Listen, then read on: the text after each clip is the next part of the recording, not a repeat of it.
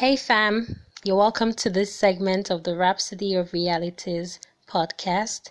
And today is Wednesday, the 9th of December. And today's topic is pretty interesting.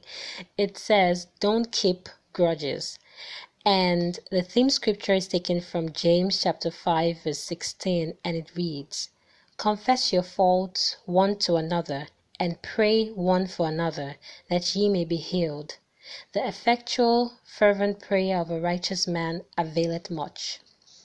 Now the Rhapsody goes on to say, a minister once told the story of two women in his church who were quarreling for a long time.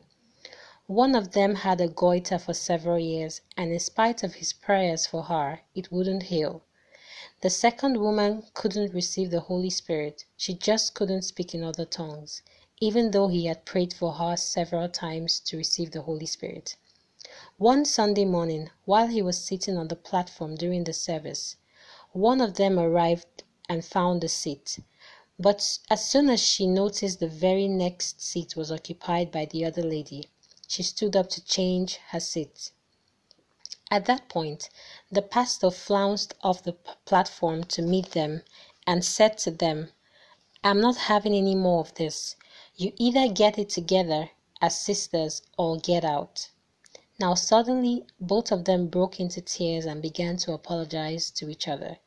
Both of them were ready to take the blame as they cried and hugged each other. Right there before their eyes, the goiter disappeared and the other woman was filled with the Spirit and speaking in tongues.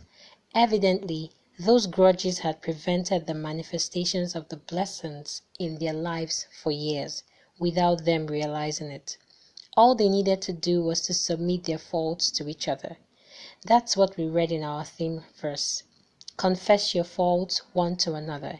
It means admitting your faults, refusing to keep a grudge.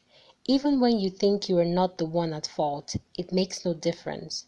Put the matter to rest. Do what the word says. Don't insist on your own way. The Bible says to rather allow yourself to be defrauded. 1 Corinthians chapter 6 verse 7. Than to hold a grudge against your brother or sister in the Lord. Hallelujah. I'll take that last part again. The Bible says to rather allow yourself to be defrauded than to hold a grudge against your brother or sister in the Lord. Praise the Lord. Let's take the confession together.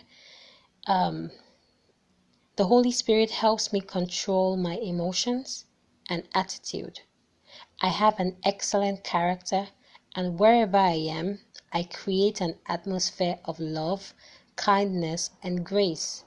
Consciously, I overlook the wrongs of others because I'm the love child of a love God with his nature and character of love in me. Amen. Hallelujah. Now, the further study, which you can go ahead and read by yourself, is taken from Romans chapter 12, verse 9 to 10, Romans 5, verse 5, and finally, James chapter 5, verse 16. Praise God. Thank you so much. I hope that you were blessed by today's message. Please tune in tomorrow for another segment. Have a nice day.